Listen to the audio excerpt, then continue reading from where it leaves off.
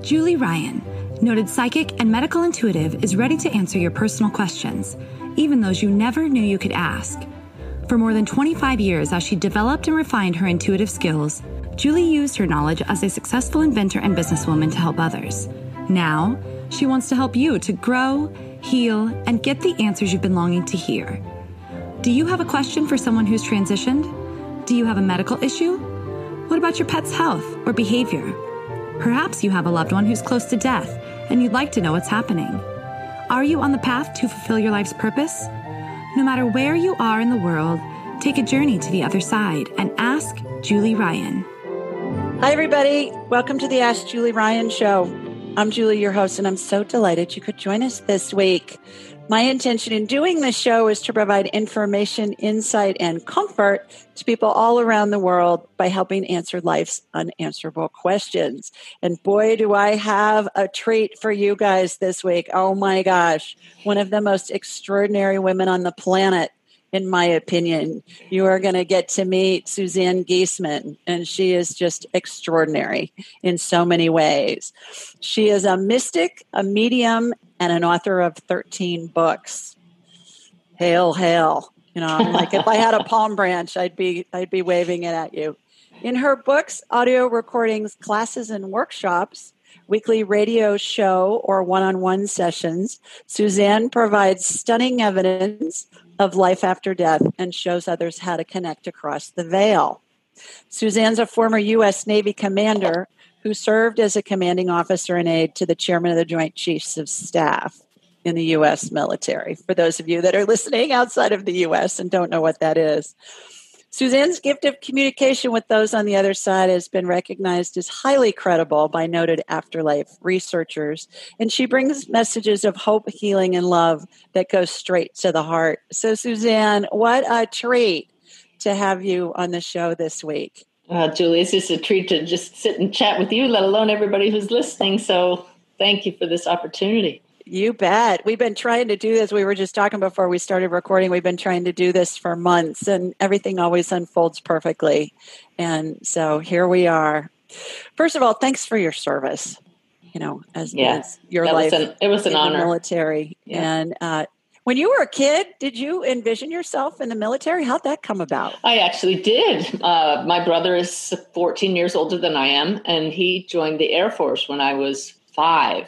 So traveling to the bases where he was assigned, seeing his lifestyle of traveling around the world, I just thought that was the coolest lifestyle. And then I became a foreign language major, and I thought, you know, I want to use these languages, and I really like that military lifestyle. I'm going to join the military. And so it was in the back of my mind, and then became very focused on it from high school on throughout college. I knew that was going to be my career and got commissioned right out of college. So how did you pick Navy instead of Air Force and not follow your brother? Well, it's kind of funny. I was going to follow my brother, and the Air Force had filled their quota of women when I went to apply. And then I thought, well, gosh, I've always loved the water. Why not look at the Navy? I've been on boats my whole life. So joined the Navy. They were happy to have me, thank goodness. And the funny thing is, though, there were so few positions for women on ships at that time that I served my entire career ashore, and I'm happy for that. That was the right path for me. Wonderful. Did you come from a military family? Were your parents in the military? Was your dad? No, not at all. It was just my brother's example that I opened up to. Well, tell us a little bit about where you grew up and a little bit about your childhood and what led you. Let's see if we can figure out what the foundation was that led you to this extraordinary path that you've been on. There was no foundation that I was aware of. And I feel that that is so much a part of my path, Julie, because I had no idea I would be doing this work. I was so focused on the military and playing my flute. I did for a while think I'd be a professional flautist. Music was really a passion of mine growing up from age 11. And I somehow was always the first chair flautist, you know, and so I practiced my scales all the time. But that discipline, that's what's really helped me in my work as a medium, which we'll get to later. But I I know I used to drive my sister crazy because I was so disciplined. I would practice for a competition, and she one day came in my bedroom and said, "If you play that song one more time, I'm going to take that flute and break it in two or something." But I never saw spirits like many people who are mediums now. They've known their whole life. I was very much focused on material things. Definitely always a bit of an overachiever. I bet. I can tell. Yeah. And I had a very functional family. I say that because so many of the readings I do now show dysfunctional families. I always knew I was lucky in that regard. But it's funny. It wasn't the perfect family. As much as I love my mom, she's passed now, I realized it was only when I was, in middle age that I realized my parents didn't know how to nurture, yet I knew I was loved. And it's interesting, the difference there. So I guess the other big key about my background is I always had this interest in metaphysics, in the afterlife, and in those people called mediums. It wasn't all consuming. It actually was after I joined the Navy, I started reading a few books on the sly, about astral travel and out-of-body experiences and mediums and channelers. But I thought it was just an interest. Now I see it was laying a foundation for what was to come. But I know the beauty in this path of mine is that because I had no idea of it, now people, when they hear you were the aide to the top general in the United States military, you were a commanding officer yourself, they listen when I talk about mediumship. They don't automatically dismiss me as some flake, which is a shame that that's what happens to so many people when they hear the word medium. But my background is far from flaky as they get. Yeah. I relate to that because as a businesswoman and an inventor, same thing. And I learned how to do I call them woo-woo skills, being a medical intuitive and medium and psychic and whatever term you want to call it. And I find the same thing, that people who have known from the cradle perhaps and grown up chanting under crystals in a yurk maybe get a little bit of a different look-see initially than perhaps you or I with a more traditional background. And then we go into it. But it's all the same thing. It's all tapping into source, which is interesting. I envy those folks who've always had that beautiful right brain opened up and loving and flowy and peaceful. I've come to that now, but I see it's all perfect for each of us. Well, and I think we're all born with the ability. It's just learning to awaken it and enhance it with That's practice. Right. Absolutely. So little children have lots of information that they convey from the spirit world, and they're just discounted. Their adults say, "Oh, honey, that's just your imagination." That's right. When it's not. They really have someone who's a spirit in their room talking to them, perhaps, and maybe a parent will say, "Oh, that's just your imaginary friend." And so they learn to shut it down. It's a matter of reawakening it. All right. So what languages do you speak? Well, I was a Spanish major, and I haven't forgotten that at all. I can still speak fluent Spanish. And in fact, I had a spirit in the reading this week talking to me in Spanish. He didn't need to. And I've had spirits that never spoke English who speak languages that I didn't speak, and I still hear them in English. But I guess he was playing with me, but he told me, I was an abogado, and he really was a lawyer. It was just really fun. But fluent Spanish, and then I minored in Russian and French, and then had German up to college level. I taught myself Italian and Portuguese and Japanese. Yeah, that's it. Good heavens. What is that, about 8 languages? 7, I think. My husband says he carries his own Berlitz dictionary with him when we go on vacation. It just came very easy. And then, you get to a certain age and it's no longer easy. So that ran its course as well. Oh, I love that. Well, I was going to ask you to tell us a little bit about working in the Pentagon for General Shelton, right? That's who was the chairman right. He was at the time. And explain to those who don't know, especially people who are listening from outside of America, what does the chairman of the Joint Chiefs do? What did you do for them? I'm starting to think your language proficiency probably was part of the reason why you were chosen. It wasn't at all, but I did get to use it with the general. Really fun one time in an elevator ride with the head of the Brazilian Armed Forces. It was just the three of us, that general, my general, and me. And they're looking at each other, and the general spoke to the general in Portuguese, spoke to my boss as if he would understand him. And I just stood there and translated for him. Well, actually, it was my Spanish-speaking ability was part of the way I was selected for that. It's a really long story. I won't go into it now. But the chairman of the Joint Chiefs is the top-ranking officer in the United States military, appointed by the president, and his principal role is principal advisor to the president. So you have the heads of each of our armed services, Army, Air Force, Navy, and Marines, and they're called the Joint Chiefs. And then you have members of each of the four services who are on what's called the Joint Staff, learning for all the services to work together in case there's an emergency. They need to be able to coordinate their efforts. So the head of the Joint Staff is the Joint Chiefs of Staff. And so he's not only the head of those 1,300 people on the staff, but he heads the meetings when the Joint Chiefs get together. They make decisions and advise. The chairman advises the president. So that's it in a nutshell. So working at that level was amazing, to be able to sit in on readings with the heads of the armed services, to be able to sit in the front of the car while my chairman's in the back seat talking to heads of state. It was just, let's say, heads of military, no heads of state in the back of the car, but congressmen and senior military members. It was fun. And I got to fly on Air Force One with our president. That was a career highlight. Really awesome. Bet. Did you go to briefings at the White House with him as well? I accompanied him a couple times. I did get to step into the Situation Room in the White House and the Oval Office, but the president wasn't in there at the time.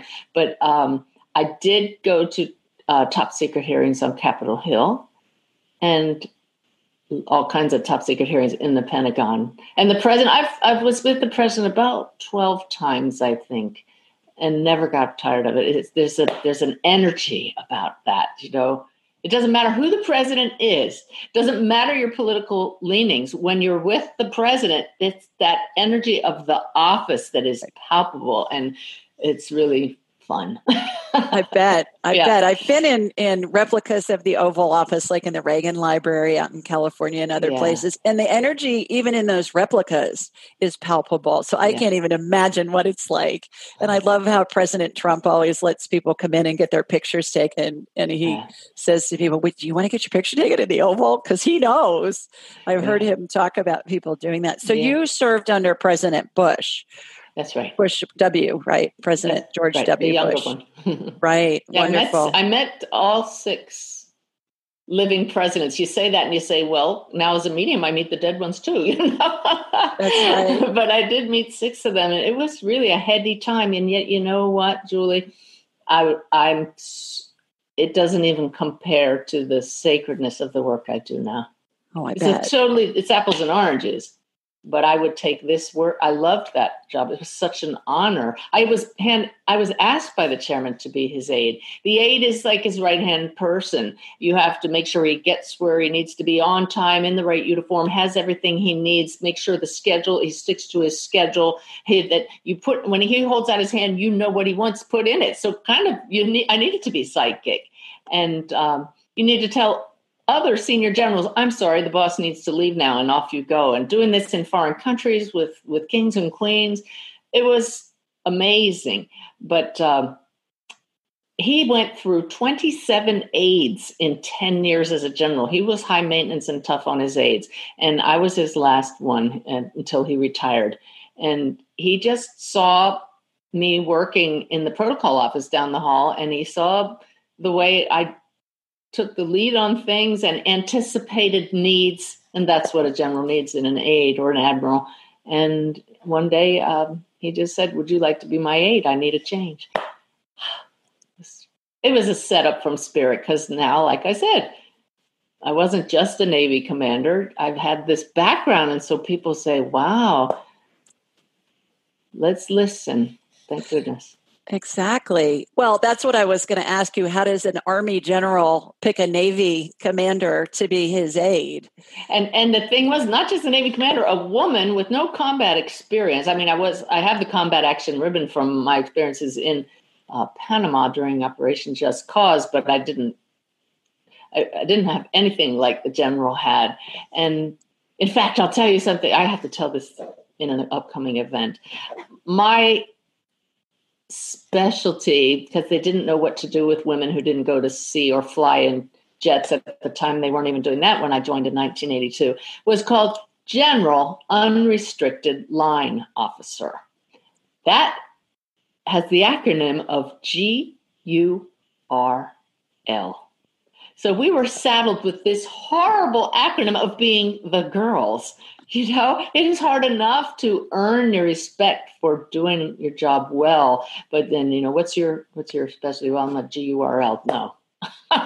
And yet the general saw past that and saw the potential, thank goodness. And that to me was the miracle that he just wanted somebody that would do the job. And, right. Yeah. And do it well. It seems to me like there may have even been times in your life in that job, especially where you felt like you were in a movie. I keep thinking, without a doubt, especially on 9/11. We were in the last aircraft in U.S. airspace on 9/11.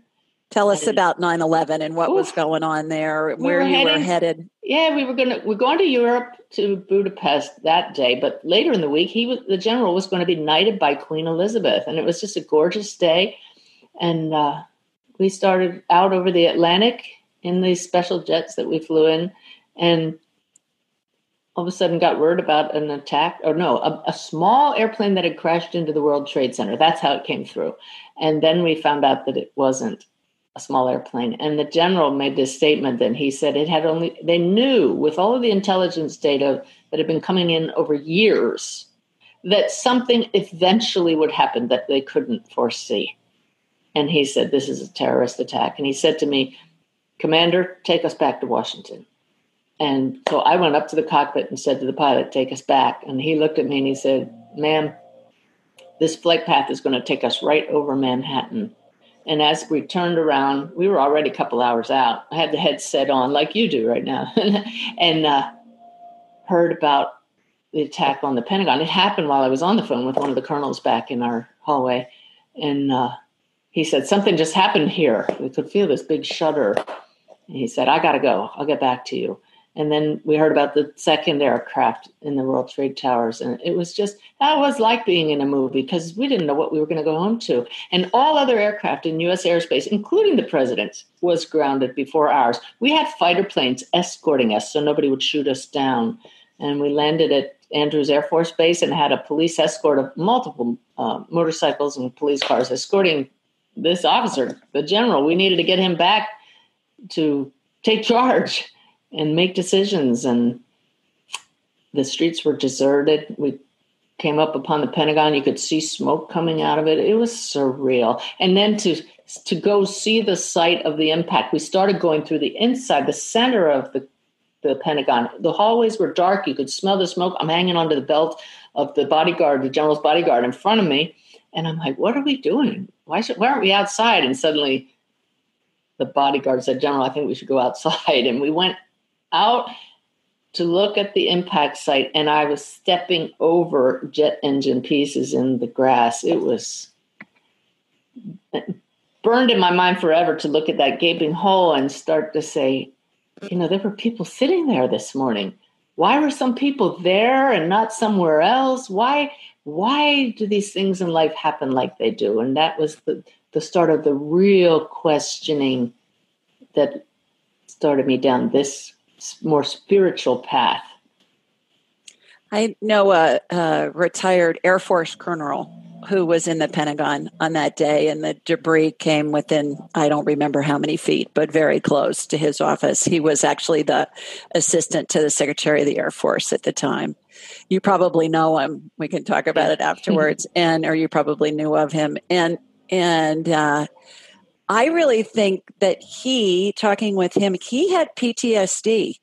Oh, that. yeah. There's no and wonder. I think so many of those people that day, obviously in the towers, but also in the Pentagon, even if they weren't physically harmed, I still think that the shockwaves from the impact affect, I see scar tissue in brains from people, who maybe were in combat and weren't hurt themselves physically, but brain-wise, they have brain injury from those shockwaves when an explosive goes off. And I'm wondering, with you not being super spiritual or religious, what helped you get through all of that? I can't even imagine. It's one thing to watch it in a movie. It's something else, like what you're saying. I'm sure you saw bodies or plane parts. This is where I see the biggest transformation in me, because nothing helped me get through that. I had nothing other than the Navy motto, suck it up. And that doesn't really help you. I was really good at not feeling emotions back then. So talk about scar tissue emotion-wise to watch. I don't go into the details, but I ran away from it by saying to my husband, I need to retire. We need to live our dreams while we can. But unfortunately, I couldn't retire for 2 more years. But in those 2 years, they issued us gas masks to put in our desk drawer just in case there's another attack. I mean, that's a stressful environment, and I couldn't deal with it. I started looking into traditional religion, which I'd never had growing up, thinking that might help. And it didn't help because it just didn't make sense to me. I couldn't believe those things that I was supposed to recite and believe. And so I set that aside and just set my focus on retiring and selling our house and cars and literally sailing on our sailboat off into the sunset. And that's what we did. So I ran away. Mm-hmm. Mm-hmm. Well, I think we do whatever we need to do to get us through it. And for you to be in the middle of it, I can't even imagine. But the coping tools now are so much better. Right. Yeah. Absolutely. Well, I was going to ask, how does a super successful linear thinking naval officer get into, the spiritual realm? Tell us a little bit about the catalyst. We heard about 9/11, but tell us about other catalysts that really catapulted you into the mediumship world and talking with dead people. Well, that's the whole thing. 9/11 really awakened me to the fact that there has to be a greater purpose, a reason for these things that happen in life. And I ran away, didn't learn my lesson. So I tell people that the universe has a way of making sure we really understand who we are and why we're here. And sometimes we need a really big wake-up call. In retrospect, I now say sometimes, does somebody have to die for us to realize these things? And in my case, they really did. And it was the death of my stepdaughter, Susan. She was 27. And when I say have to die, I mean, I don't know what else would have awakened me like that did. And I would probably still be, I don't have any idea what I would be doing now. But I would not be happy. I would not be a happy, content, joy-filled person like I am now. And that's a strange thing to say, isn't it? As a result of the catalyst of Susan's death. Mm-hmm. It was her death that so devastated me, that brought about the dark night of the soul, that is so many people's catalyst, that I just knew she had to still be around in some form. And all these books I'd read about mediumship and the afterlife, suddenly I had to know, is that real? Is she still here? Because I couldn't imagine a world without her spirit in it. She, by the way, was a Marine. She definitely followed in Daddy's footsteps, but her own way as an enlisted Marine, which is hardcore. And she was an outstanding Marine. She was a sergeant and was crossing the flight line, reporting for duty one morning, and a bolt of lightning from a storm 10 miles away just came down and struck her. She never regained consciousness, and she was 6 months pregnant with our only grandchild. So, yeah, and to see my husband, who I adore, who I cherish, just fall like a sack to the ground, sobbing, destroyed at the thought of his daughter gone. That's when you think there has to be more. Is that just grasping for straws, or is it the soul saying, now's when the growing really starts? And it did. Yeah. Well, in such a random, bizarre way for her to die. Oh, yeah. It was her time. That was definitely what we now know are exit points. And I'm telling you, tens of thousands of people's lives have been transformed as a result of her death because of the work that I led to. I'm not taking credit for it at all. This is a spirit thing that's just unfolded. I get emails every day of gratitude for the daily messages from my guides, which we can talk about later, for the difference a reading with me as a medium did. But see, I took Ty to a medium after Susan died. I waited to find one who wouldn't know anything about us. I wouldn't give her a last name. I needed to make sure she couldn't Google me because I was not going to be hoodwinked. Nobody was going to look us up online first. And the evidence that medium brought through that Susan was right there in that room changed my life in an instant, because there was no way she could have known those very personal things. And I suddenly knew mediumship is real. Yeah. And your husband's a retired naval officer as well. Oh, he outranked me, captain, destroyer captain. And he was all on board too. And with my work now, because it's all about the evidence, the things we couldn't possibly know. We're not talking airy-fairy, oh, your loved one is fine, they love you so much, I see their beautiful light. That's beautiful, but you better back it up with evidence when you're talking to people who are very left brain and focused. And so that's what I practice. That's what I teach people how to do, because after that reading, I was all in. I want to tell people this is real, but I still, at that point, hadn't no idea I would be a medium.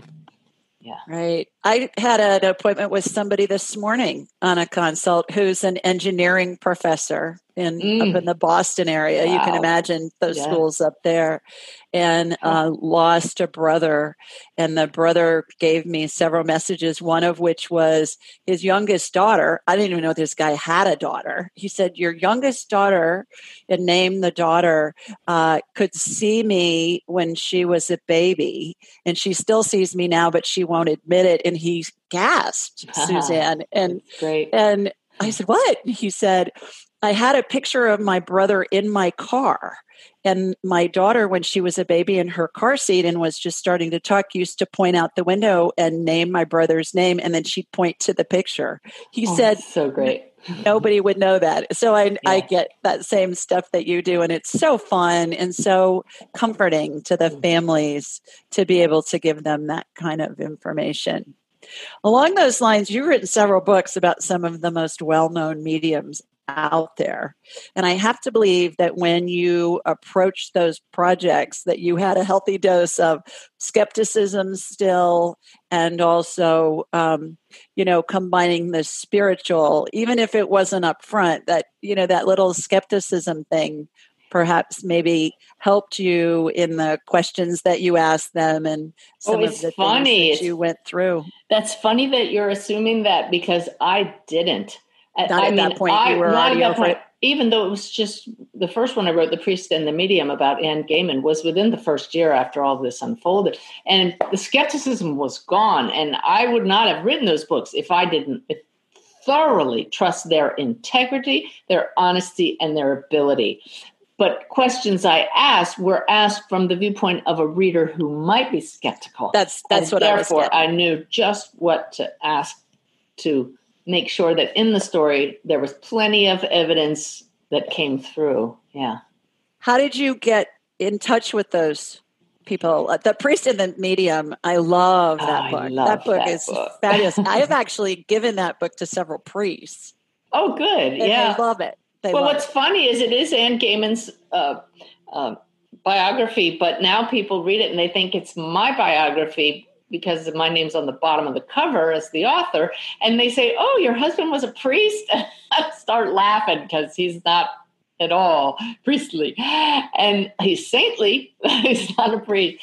But Anne Gaiman was one of 4 mediums in a book by Dr. Gary Schwartz, The Afterlife Experiments. And it's one of the first 3 books I read after Susan was killed to find out if I could trust that there is an afterlife. And I tried to get a reading with one of each of those 4 mediums, and 3 of them were way out of my price range, booked way out, too famous. But Anne Gaiman didn't even have a website. Nobody knew about her.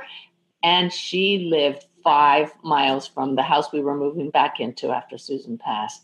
Oh, wow. But I didn't get a reading with her. She wasn't doing them at the time. She'd stopped doing readings, and I found out that she was teaching classes about the philosophy of spiritualism. The spiritualists have been talking and teaching about mediumship for over 150 years. I think it's 150 years. And I'm not a spiritualist, but I've studied them. And I got in on one of her classes. And it was one of the women sitting as a student with me that demonstrated she was seeing spirits. And I said, "You're a medium?" And she said, "Well, kind of, sort of." And she's the one that did the reading for us. But I forget what your question was. But my question was, how did you meet them? How did you get in touch with them? So that's how I met Anne. And it's so funny because she, in the class, said, people have been saying for years they want to write my biography. And it wasn't time, but I think it's time now. And 2 people beside me said, "I'll write your story, Anne." And I kept my hand down because I thought I wouldn't dare be so presumptuous to think she'd let me write her book. And then I got together with her for some questions for a private lunch. And suddenly we were reading each other's minds. And I thought, she wants me to write her book. I'm not going to ask. And finally I asked her. She said, "Yeah, you're the one." And it was just awesome. It was an honor. And then her husband is the former Jesuit priest. So it's a really cool love story. And my greatest honor was that it was published by Hay House, which does wonderful books in this field.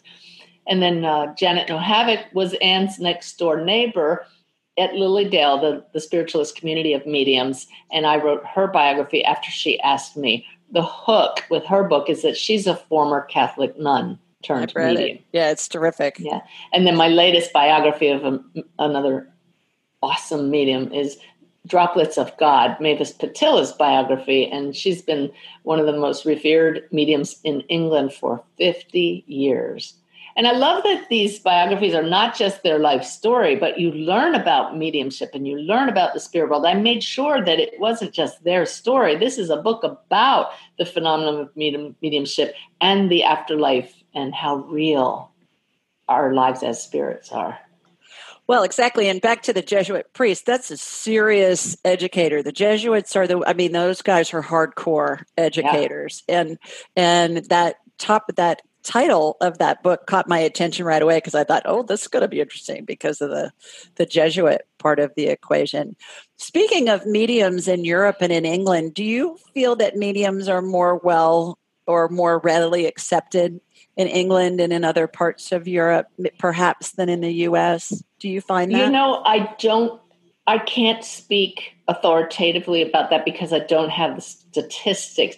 My encounter with mediumship in England is through the Spiritualist National Union, who heads or is associated with the school where I studied evidential mediumship in England. And so being there, you get the feeling, because there are spiritualist churches in so many towns across England, you get the feel that most British are at least aware of spiritualism, but I really can't say categorically how much more into it people are there than here.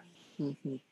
Well, that school that you referenced, the Arthur Findlay College, right? Mm-hmm. I was reading about it in one of your books, and I thought, this sounds like a modern day Hogwarts to me. That's what some people call it. Yeah. But it's the other thing that I thought was fascinating about it, total immersion. Most of us have busy lives, and we know that we're not getting the nutrients and the vitamins and the minerals that we need. So I'm always looking for easy ways to ingest them. I found one. It's called Beam Minerals. And what I find is that most of us don't get enough potassium, magnesium, and calcium. Those are the big three. And so what Beam Minerals does is it's put all these minerals in a liquid form that's easy to drink because it tastes like water. It's got all these important minerals and a whole bunch of other ones. And I find that they're really helpful. They save me time. They're easy to take. And I suggest that you give them a try. Go to Beam Minerals, B as in boy, EAM, minerals, plural.com, and use the code Julie Ryan, altogether, no space, at checkout, and you'll get 20% off your order. That's Beam Minerals, BEAM, minerals.com, and use Julie Ryan at checkout, and you'll get a 20% discount. Give it a try and let me know what you think. Well, I thought it was interesting that in some of the Harry Potter, I didn't read the books, but I saw the movies. My son was growing up during that time, and I've been to the Harry Potter amusement park in Los Angeles. A lot of that stuff in there, I said to my son when I was there, who's now grown and married, I said, I've seen some of this stuff. She was channeling, all this information. And some of the stuff in the Harry Potter movies you talked about in your books about the Arthur Findlay School. Well, I don't know I'm not sure what analogy you're making because I really haven't read Harry Potter, don't know much about him, and I don't really know what goes on at Hogwarts. Yeah, well, they learn how to be mediums and they learn how to do a lot of this stuff. But tell us about that experience for you when you went there. Yeah. And what is an evidential medium versus a regular medium? Yeah, it's such a good question. It was a life-changing experience, only 1 week long. I've gone twice, years apart.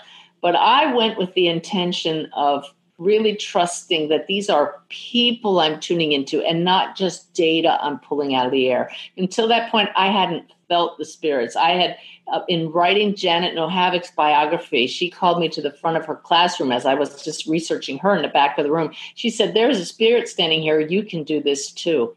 And I did. I brought through a spirit with incredible evidence on the spot. And it just opened up so much. I said, Janet, I need to study where you studied. I need to go to that Arthur Findlay College.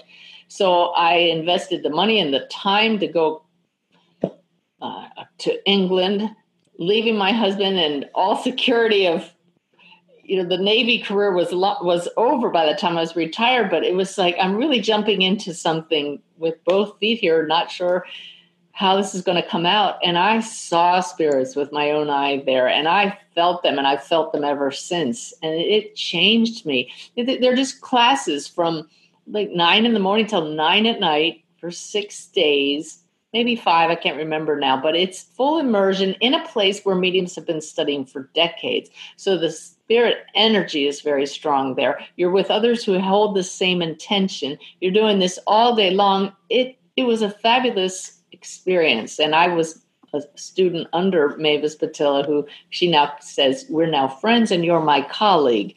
But she was my original mentor. And I'm indebted to her and to Janet Nohavec and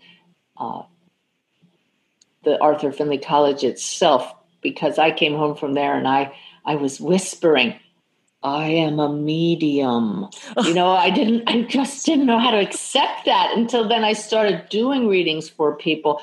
And now I just shout it to the world. It's just such a sacred gift.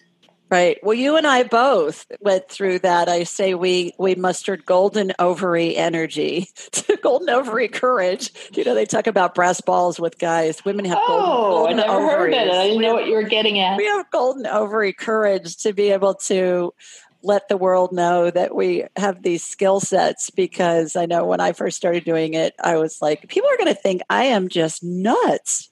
And now it's like, you can think whatever you want. Here's what I do. Here's who I am. And I know you're the same way. So tell us. I didn't answer your question, though, about what evidential mediumship is. Oh, yeah. Sorry, that's so important.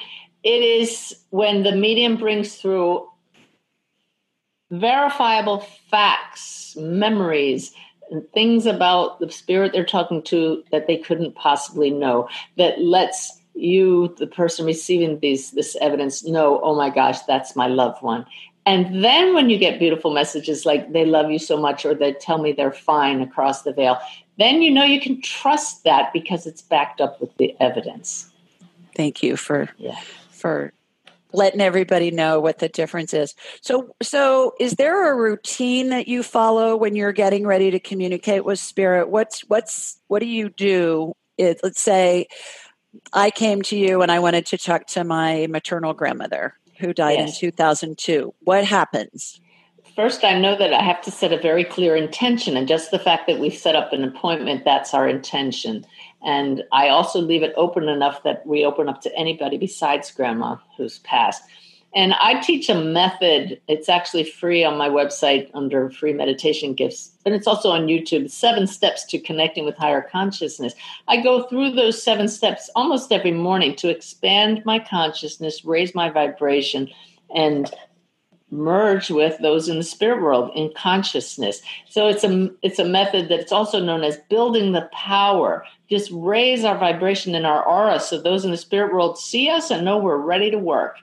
And so when I sit, I used to have a big ritual, but I don't anymore. I've taken off the training wheels. And it's funny when I teach people who've been mediums for a while, I say, what do you have to do to get ready to do a reading? And they talk about all these things. And I said, what you really need to realize is this is a natural ability. The spirits are right here, and you just tune into them. So it's the preparatory work that happens in the daily meditative practice. And then it's the intention. And I just take a few moments to open my heart to connect with the person who is sitting with me, even if it's on a computer like we are now, to connect with those in the spirit world. I call that the sacred triangle, me, the sitter, and the spirit. And I just make this shift that I teach people how to do. Mm-hmm. And then how does information come to you? You've mentioned that you see things. Do you get thoughts in your head? Do you hear things? Do you smell things? Do you feel things? Are all of your human senses? It's all of the above. All of the above. I see images in my mind's eye, not out in the room. But I do get a sense if there's a spirit actually sitting in the chair, and I can see them crossing their leg or whatever they're doing or making. I see mostly charades from the spirit world as if it's my hands doing the charades, because I merge with that spirit so that we become as one. And sometimes I even speak in the first person, like, Mom, I miss you so much, but you have to know I'm okay. And then I see the hands as if it's that person's hands in my body. I get physical symptoms of how they pass. So I become like a human pincushion. And sometimes we'll go, ow, or oh, my heart's palpitating, or oh, I got pains in my head. It's momentary, but so evidential that I actually welcome it. I hear their words. I hear songs they put in my mind. I feel their personality because I become them for the while that we're together. So I can just tell you what I'm like at work, what I'm like with the family, what I'm like interacting with other people. And we're all different in those different situations. And then I just know things. So anybody listening who's done this work, those are called the clairs, clairvoyance, clairsentience, clairaudience, all of those. It's the goal is that perfect mix of all of it so that you just know because you've become this person for a few minutes. Mm-hmm. And I know you channel a group of spirit entities or spirit guides. Can you tell us a little bit about that? What does it feel like? Do you know? Are you cognizant when they're speaking through you? I've seen videos of you doing this. So is it like they're speaking through you and you know what they're saying, or do you have to go back and watch a recording? Both. No. I'm a conscious channel. While it's happening, I hear the words coming out of my mouth, but my job as the channeler is to get out of the way and not filter what's happening. I feel when they step in, they've told me to call them Sanaya, which means multitude of things. It means flash of lightning, which is quite interesting considering how my stepdaughter passed. And it means one worth knowing, which I love, and several other meanings. But they're very high beings, and they change from time to time who's talking through me, or they'll talk as a group consciousness. But people who've attended these sessions see them step in. I feel them step into my energy field. My aura. What does that feel like? What do you mean? It's a ramping up of my energy. It's like they're trying to fit into me. but it's an energetic thing, and it feels blissful. It's fabulous. I love it. And I just have to get to the point where I say, I surrender my whole Suzanne story. You go ahead and use this body as your instrument. And the minute they say, good evening, they're off and running. They start talking. I have no idea what they're going to talk about. My hands, my gestures become more fluid. It's such a wonderful experience, especially for those who attend. I'm so grateful because they feel the love that Sanaya comes with. That's the deeper channeling sessions. But each morning I sit right here in this room and ask for a message that anybody who reads it this day on dailyway.org on my website will benefit from. And sometimes I don't even have to ask. I just sit down and I have my iPad now. I used to write it by hand, and now I have my iPad ready with an email to myself open. And I just type the words as they come through, and then I send it to myself and then post it online. It's kind of like a little automated system, yet I don't have to go into that really expanded state. They're right here all the time. It's just the intention. Do you have a message for me now? So you turn your abilities on and off. It's not like you're walking around and you're walking into a restaurant and you're seeing all these spirits in the restaurant. Yeah.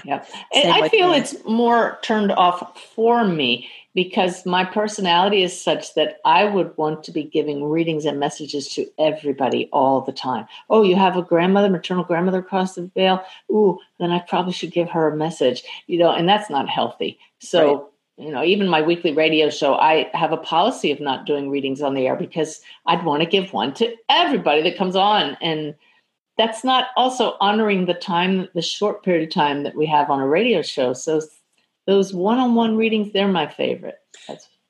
I agree. They're really wonderful when you have somebody that you can, really have a deep conversation and help them in ways that they don't even know what they're looking for a lot of the time. And you can provide information to them. So is there a message that you get routinely from Spirit that would be especially applicable right now with what we're going through with the global pandemic? The message is timeless, and every one of my daily messages that I post ends with the same phrase these days. It used to be sporadic, and now it's every day. It ends with, "You are so very loved." And if we knew that, we wouldn't fear anything. If we knew that there really is no death, we wouldn't get so caught up in the fear-filled things that we do. I'm just hopeful that more and more people will come to this realization, because I can look around me during this coronavirus time and nothing rattles me anymore. Maybe for a moment when you get bad news, but knowing that this story that we're living out is exactly that, a temporary story, and there is this eternal aspect of us that's connected to everybody else at that level. You just quickly slip back into that knowingness from the experience of sitting in that state of awareness daily, and then peace becomes your ever-present reality. That's what I'm talking about, the contrast between how do I handle 9/11, just so fear-filled and upset and distraught, and now today, I just would look at things and say, isn't that interesting? A lot of growth is going to result from this. That's my reaction to tragedies these days. Me too. And there's benefits that are being realized and are to be realized. And everything's always unfolding perfectly, even if when we're in the middle of it, it feels horrific. That's right. Same thing. I laugh. I always say, stay in Switzerland. Stay neutral. No, everything's unfolding perfectly. Just stay in Switzerland. Right. It doesn't mean that we don't suffer at all. I mean, my baby dog passed on Christmas Day, and I cried, and I wanted off the planet. It was like, really? We chose to come here for this? And then because we did choose to come here for the full spectrum of emotions and experiences, not just the pleasant ones. I know we as Americans, it's our inalienable right to be happy. It says so in the Constitution, but as humans, not so. We're here for the party, and that party has some ups and downs. Well, and that's how we create, because when we know what we don't want, then that helps us create what we do want. Yep. So I think we have to have those opposites to know what we want. It helps us really get clear on what it is that we're wanting to create. I know you do a lot of work with families with parents, especially who've lost a child. Talk to us a little bit about that. Tell us about your work there, and how does being a medium help them, and do you find that they're open for that, and maybe like you, it took something that dramatic for them to maybe explore their spiritual side of their life? Yeah, my favorite organization is helpingparentsheal.org, because they encourage people to explore the possibility of an afterlife, and they have mediums who come and speak to their groups, and there are people in various stages of the journey after a child passes, and many of them are actually now smiling again. And when you first lose a child, you don't think you'll ever smile again. And they look at those others and they think, how did they get to that point? Instead of 20 years from now, still distraught, And reading with a medium can change your life in an instant, like that one with the medium that changed our lives. Did my grieving stop? No. But knowing that Susan is still here changed everything and allowed me to move forward with her instead of leaving her behind. And then you eventually learn to deal with the grief. But that's why readings for parents who have a child who crossed are my most sacred and my favorite kind, if you could say that. But they're also the most challenging because I know what these parents are going through. But my favorite because of the healing potential to sit with a parent and watch them say, oh my God, that's my child. You mean they're really still here? I know what that feels like. And the kids come through so beautifully. It's just amazing reading after reading to say, your son is here and he passed from an overdose. You have a daughter who crossed and she was in a car accident. And she's showing me this and this and this. It's just, this is what they hope for beyond hope. And to find out that it's really true, that their hope was not for nothing, it's life-changing. And I think so many people will say in a situation when someone's lost a loved one, they'll say, well, you'll be reunited with them eventually when you go. But to give them the opportunity to be reunited with them while they're still alive, it's just such a gift. And then point out the signs that they've been sending and to get them to watch for more of these signs. My favorite story ever, that said, your son sends you owls. And the mom said, nope. And I checked again. I said, well, then watch for the owl. It's got to be significant, not just you see an owl somewhere.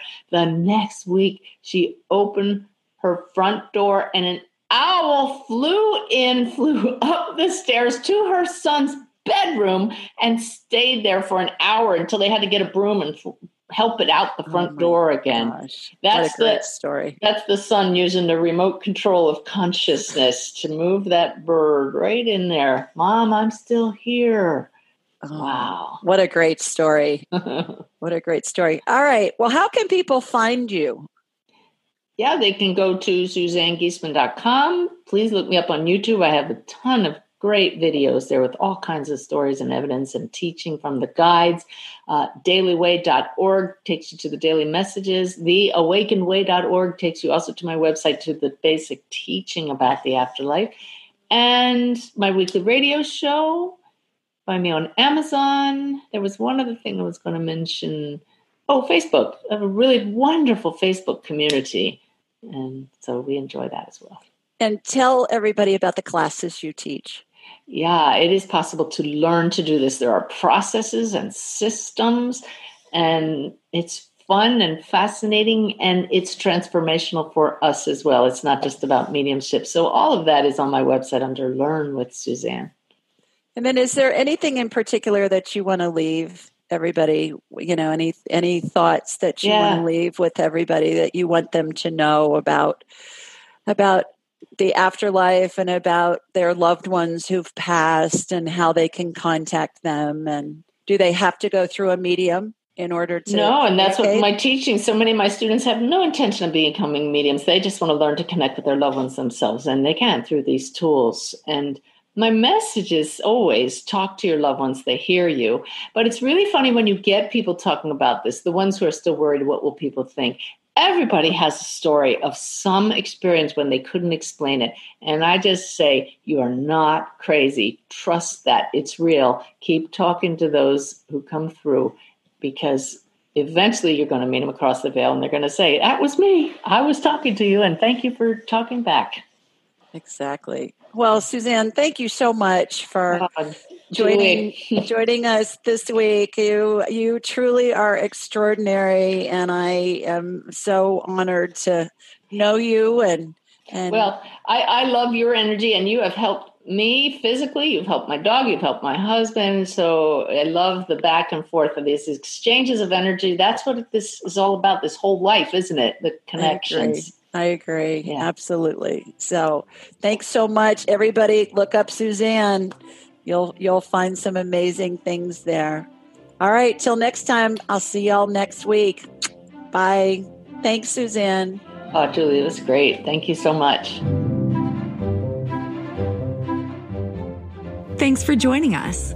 Be sure to follow Julie on Instagram and YouTube at Ask Julie Ryan, and like her on Facebook at Ask Julie Ryan. To schedule an appointment or submit a question, please visit AskJulieRyan.com.